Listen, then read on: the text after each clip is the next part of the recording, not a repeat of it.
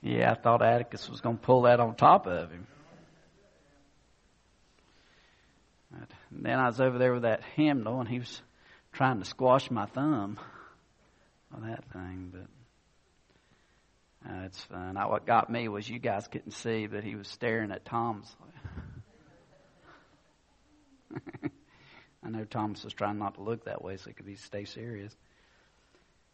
Tonight, we've been looking at characters in the Scripture who are often forgotten. But yet they're not forgotten by God. They're remembered clearly by Him. And tonight we're going to look at one of the kings. You know, when we think about the kings, a simple way to tell about their importance is how much ink is given to them in the Scriptures. And of course, King David comes to mind, a man after God's own heart. His son Solomon, the wisest man in the world. And we have an evil king, King Ahab. He and his wife Jezebel, who really ran the show in God's land.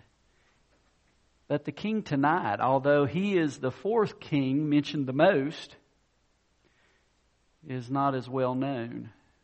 His name is Hezekiah. And there's actually a lot that we can learn from the life of Hezekiah. In his account, there are questions dealt with, such as how to pray when you're terrified and everyone around you is panicking. How to live for God when it makes little sense. How to change a legacy of unfaithfulness modeled by an ungodly father. So there's a lot to learn from his life. And I want to start. We're going to be looking. There are actually several places in 2 Kings and 2 Chronicles. And there's even one of his poems that is recorded in the prophet Isaiah. But for our scripture reading to stand up this morning, let's turn to 2 Kings chapter 18. And I want to read the first 7 verses. So I ask when you find that if you'll stand in God's honor. In the 3rd year of Hosea, son of Elah, king of Israel, Hezekiah, son of Ahaz, king of Judah, began to reign. He was 25 years old when he became king, and he reigned in Jerusalem 29 years. His mother name was Abijah, daughter of Zechariah. He did what was right in the eyes of the Lord, just as his father David had done. He removed the high places, smashed the sacred stones, and cut down the Asherah poles. He broke into pieces the bronze snake Moses had made. For up to that time, the Israelites had been burning incense to it. It was called Nehushtan. Hezekiah trusted in the Lord, the God of Israel. There was no one like him among all the kings of Judah, either before him or after him. He held fast to the Lord and did not cease to follow him. He kept the commands the Lord had given Moses, and the Lord was with him. He was successful in whatever he undertook. He rebelled against the king of Assyria and did not serve him. Let's pray. Father, I thank you for the account of this great man, Lord. How you used him as your servant in turning the hearts of a nation back to you. Father, teach us from your word tonight as we take the remainder of our time together to examine this king's life, the life of Hezekiah. Just lead us, Master. In your name we pray. Amen.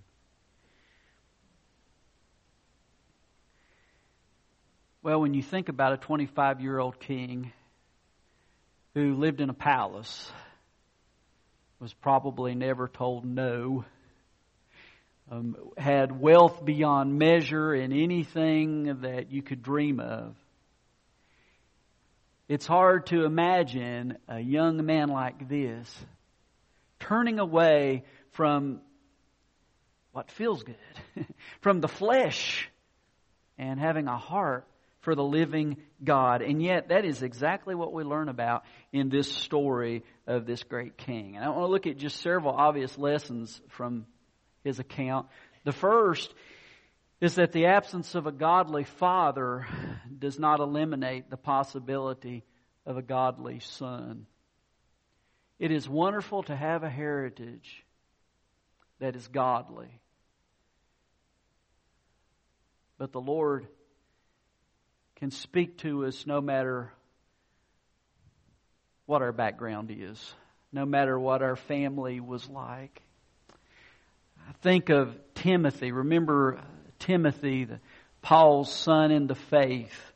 And we're told about his mother Eunice. We're told about his grandmother Lois. And how Timothy learned from their example. But what we do not hear about is his father. Obviously an unbelieving Greek. He didn't go to the temple. He wasn't a part of church. He had no godly interest to model for his son. And yet Timothy became a man who loved the Lord with all of his heart. Reminds me of Paul's words in 1 Corinthians 7:14, where he admonishes the wives of unbelieving husbands who are living in Corinth not to abandon their families, but to stay with it, becoming in that household a holy and sanctifying influence, although there's not a father that leads the way in the Lord. People may have whispered in the synagogue, Timothy doesn't have a chance. His dad's not here. He's not in the holy place when we gather. He cares nothing about God. How can this young guy ever amount to anything? How can he ever have a heart for God when he has a dad who doesn't care anything about the Lord, who doesn't fear Him at all? And yet we know that the truth is that Timothy became a great man of God who loved the Lord with all his heart. And he was a wonderful encouragement to the Apostle Paul. And I didn't grow up in a godly home myself. I love my parents. And I feel blessed that they were a part of my life. But as far as growing up, going to church, as far as growing up hearing anything about the Lord, I became a Christian as a teenager in a youth group. It was the influence of the other youth, my peers, that had such a great impact upon me. And, as the years went by, I would talk with my parents. They wouldn't keep me from going to church. They were supportive, but I didn't really sense there was a heart for God. And I may not be the only one here, even in our group. Maybe you didn't grow up in a godly home. But that does not preclude you from becoming a person who has a deep heart for God. By the way, the main preacher, prophet of that day was Isaiah. He was the one that the people went to hear. He was the one who was the mouthpiece of God. But yet I imagine that Hezekiah's dad, when he did speak about Isaiah, it was probably negative. Would that guy just shut up? All he can do is criticize. All he can do is say bad stuff about me and about this kingdom. Because Hezekiah's dad did not have a heart for God. So there's no evidence of anyone directly to cheer him on. His dad wasn't there to be that encouragement and that spiritual guide that he needed. And yet, in spite of all of that, I love it as we read here in verse 3. It says, he did what was right in the eyes of the Lord. And for Hezekiah, it wasn't just a bunch of religious talk. I love it. I think it was Peter Lord up on the church that he pastored. They had etched into the foundation of that church. They said,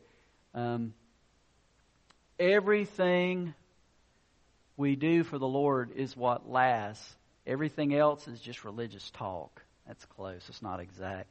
But the point is, it's one thing for us to love Him with our lips, and we are to love Him with our lips. But it's not supposed to stop there. We are to love Him with our lives. And as we look through the Scriptures, we see that He did. In verse 4, we're told he removed the high places.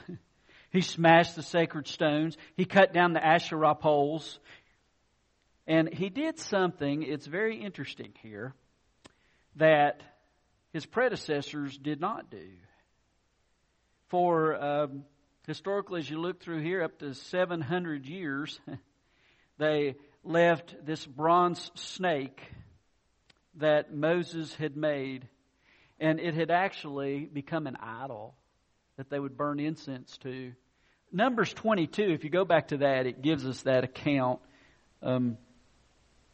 Very interesting account of this bronze snake.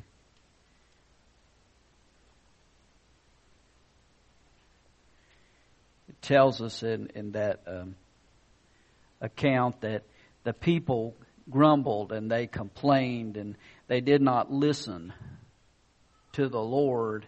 And as a result of that, Numbers 21, I said 22.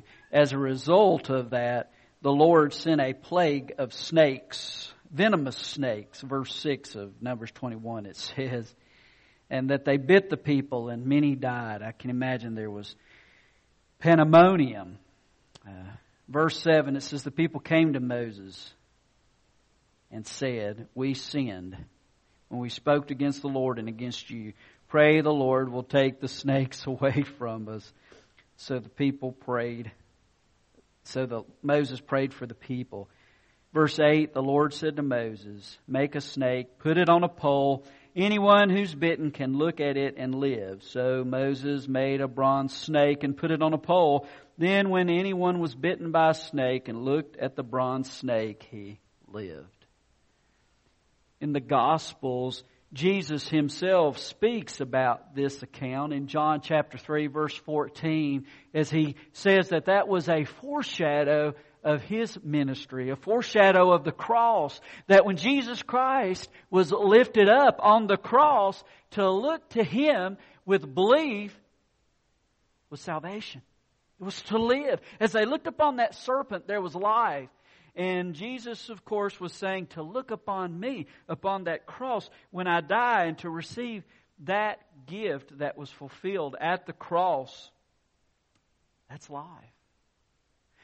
You know, and I'm sure that he had some opposition.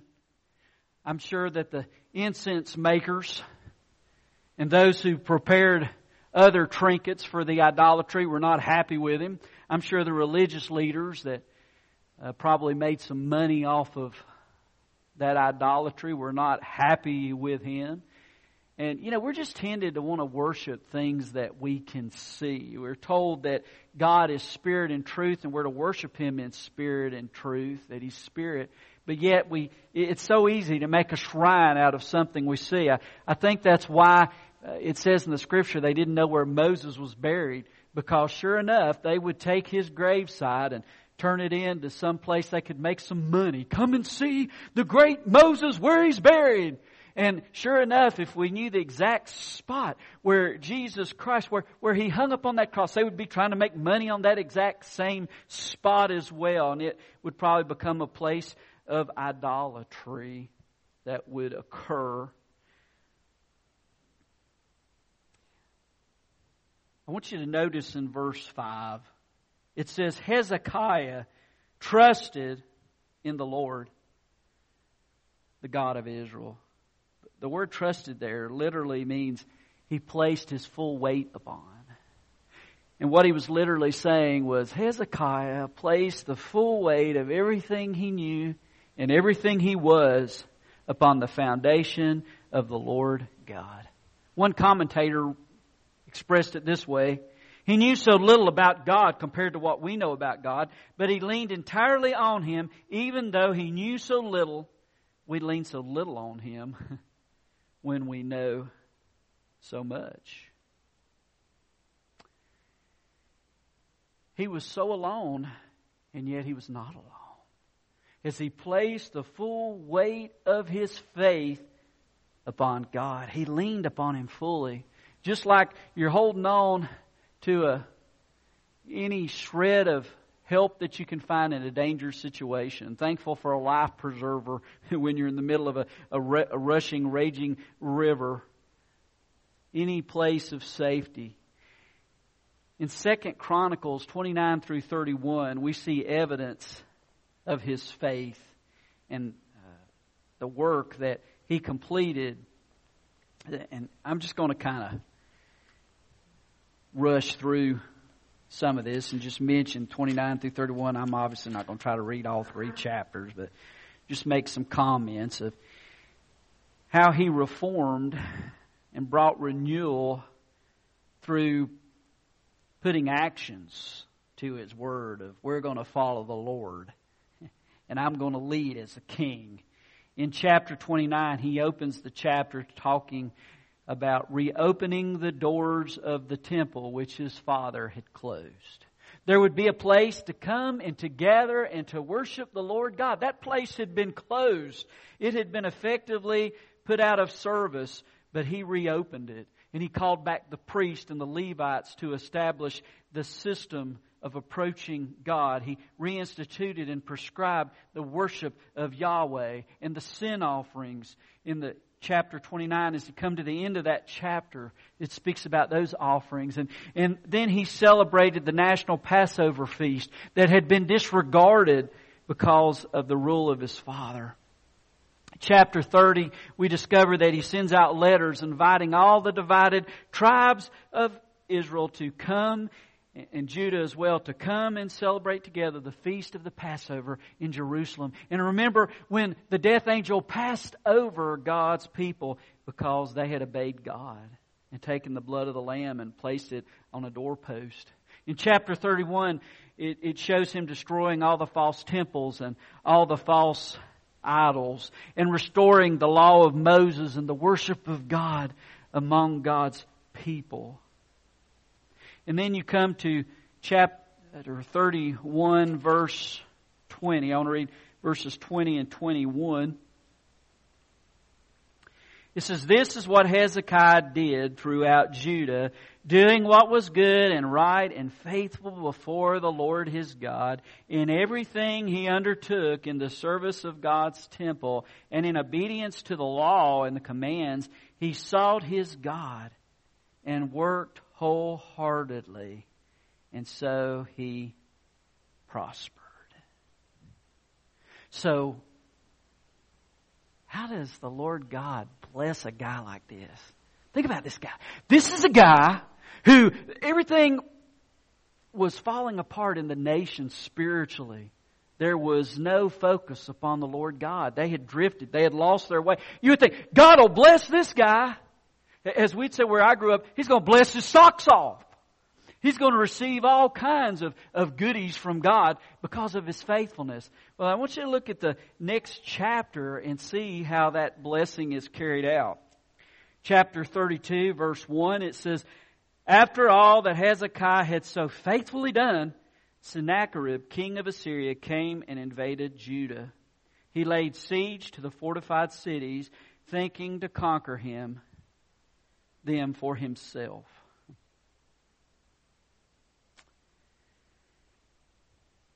What?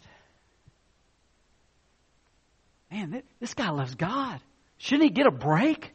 He shouldn't be invaded by this evil king, this conqueror with vicious armies. What kind of gratitude is that from God?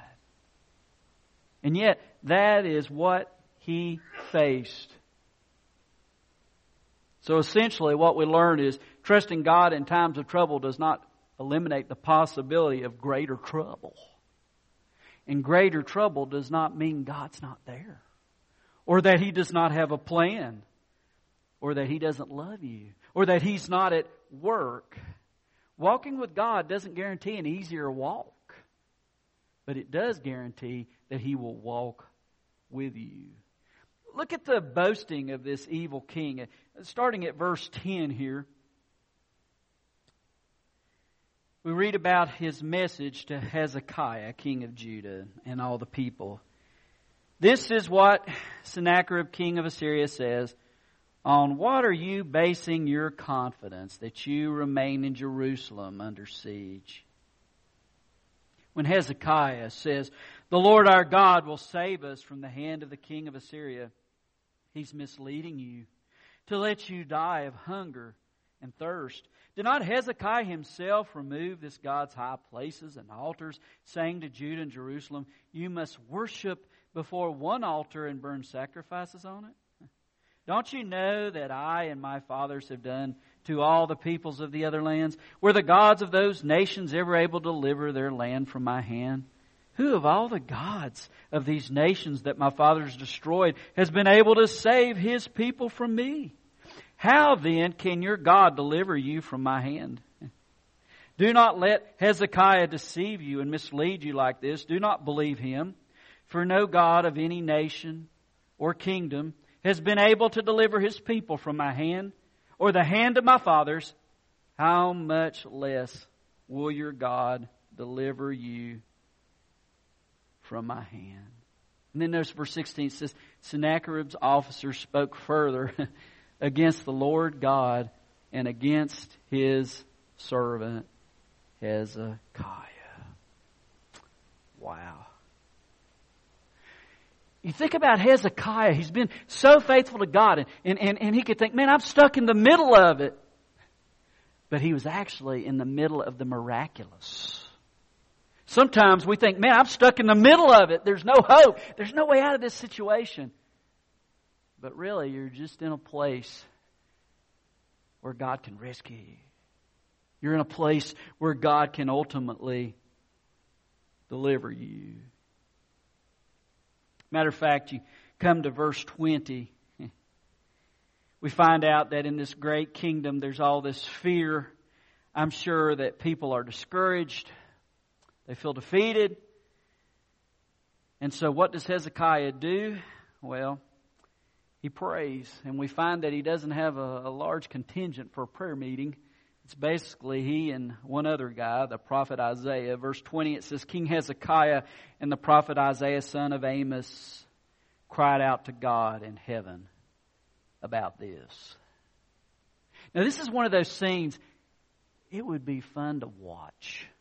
Now, there's a couple of times in the Bible, it's like, man, I'd love to be able to just, I don't want to stir up or, cause dissension. I could just kind of watch from a corner and not be detected.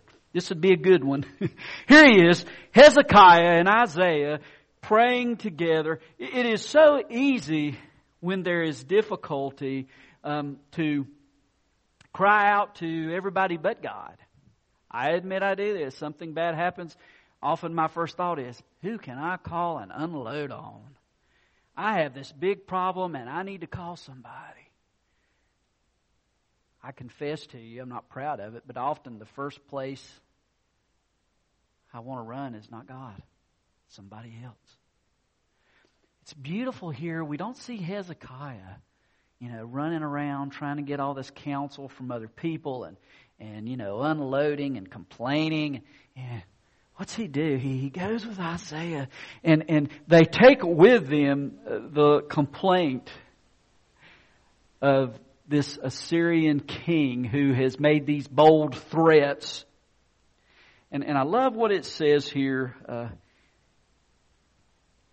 as we read what happened. It says that they cried out in prayer to heaven about this.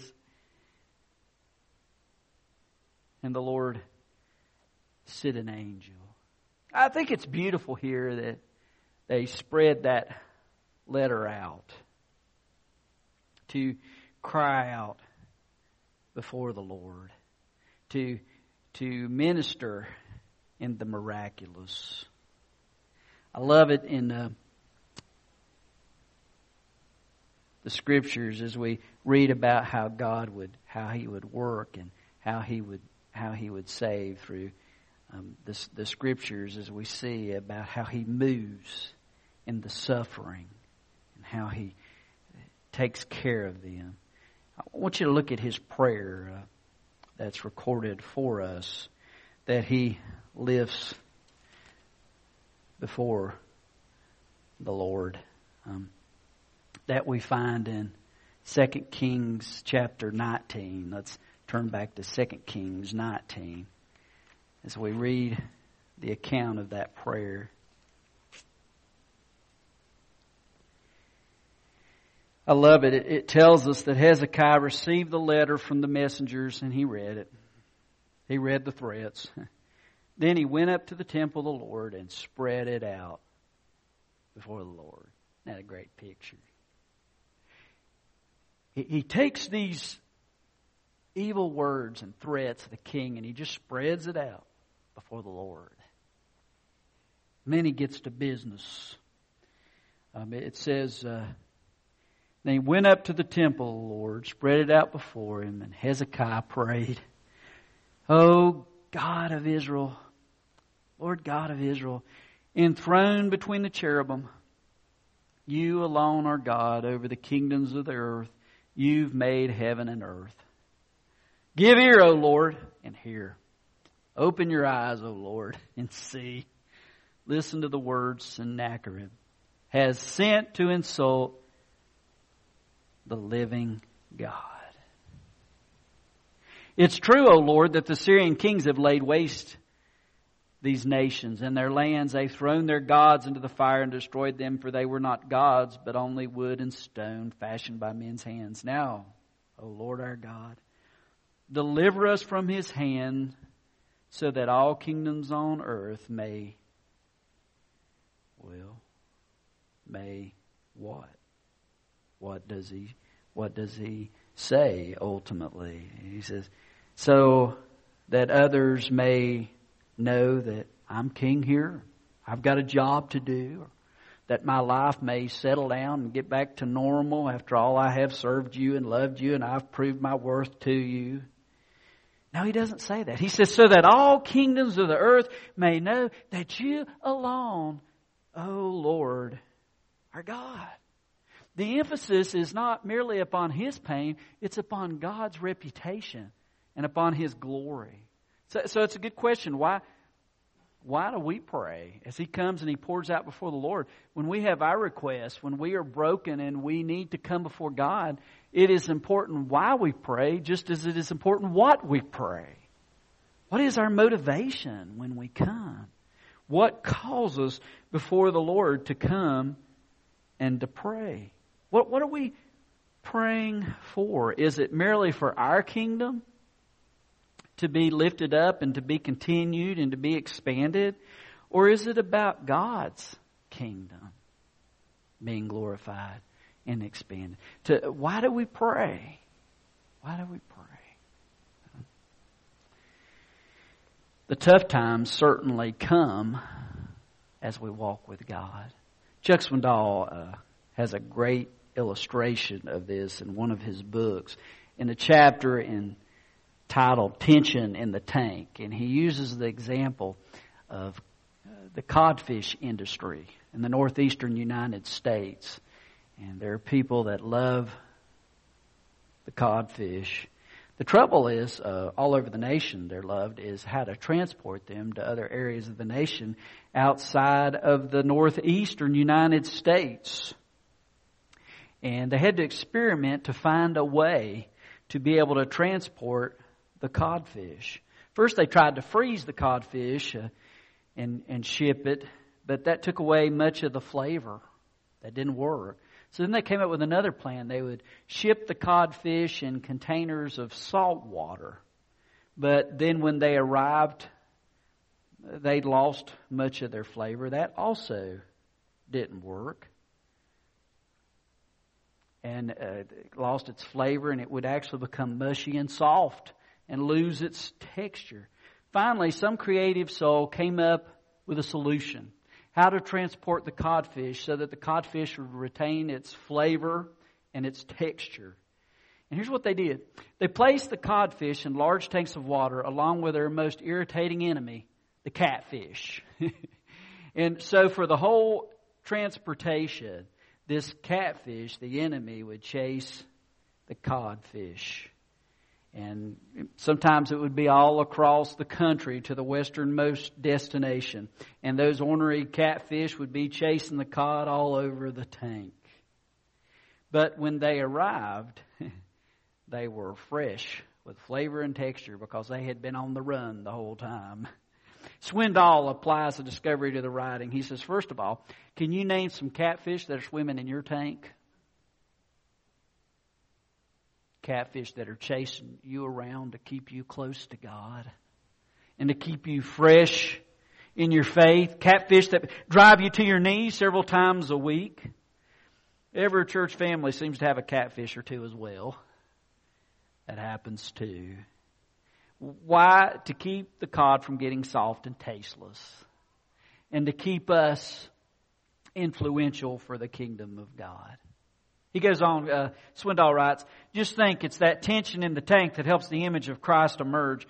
With the right attitude, we can learn how to keep from resenting them as intruders as the chase continues. To do so, we'll need to put an end to pity parties and wine clubs and gripe gatherings. When we do, it's nothing short of remarkable how closely the chase begins to resemble the race. And one more truth. Prayer is not a quick transaction. It's a close interaction. Sometimes when we go to the Lord in prayer, we have a list, a completed itinerary for the Lord, what we want Him to do, and a preference of when we would like to see Him do it. And, we will have that all figured out. But that's not the way the Lord works. I have discovered the world of Amazon Prime and ordering stuff through Amazon Prime. It's great because you order stuff and you get 2 days shipping. We went in half and half with Daniel, so we can enjoy that and to be able to order it. And you have those choices in some orders where you can wait 5 or 7 days if it doesn't have Prime, or you can pay a little more and you can get that order shipped to you quicker. Sometimes we feel that way in prayer. It's like, oh, Lord, for this, I can wait 5 or 7 days before you answer it. It's okay. But I got some stuff. It's pretty heavy. And you know what, Lord? I am dedicated. After all, I'm here on Sunday night at church. I think that's some pretty high praise, you can just ship this request out and answer it overnight because of my faithfulness to you. That should count for some big points. George MacDonald wrote these perceptive words about the way we often pray.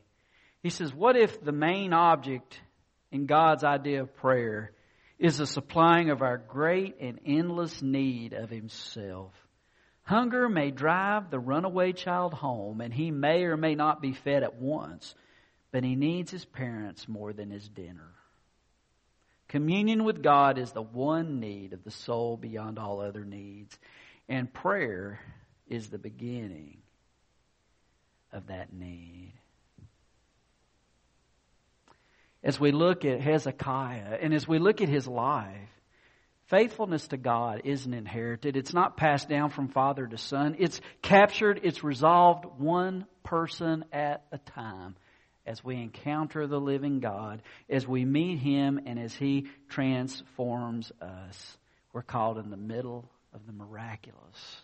In a walk with God that begins when we place our trust in Him and He transforms us by the power of God, and there's a walk with Him until that time we enter eternity. Pass through that portal called death. When everyone else panics, we as children of God know that we can pray. Whatever the situation is, we can spread it out before the Lord. He's already at work shipping you a response. When it arrives, well, that's up to Him. And more than likely, you can be assured there might be a catfish in part of the answer that He brings. Let's pray. Lord, thank You for Hezekiah and for his life. Father, here is a man who didn't grow up with a family that had a heart for You, but You got his heart, Lord. You revealed Yourself to him, and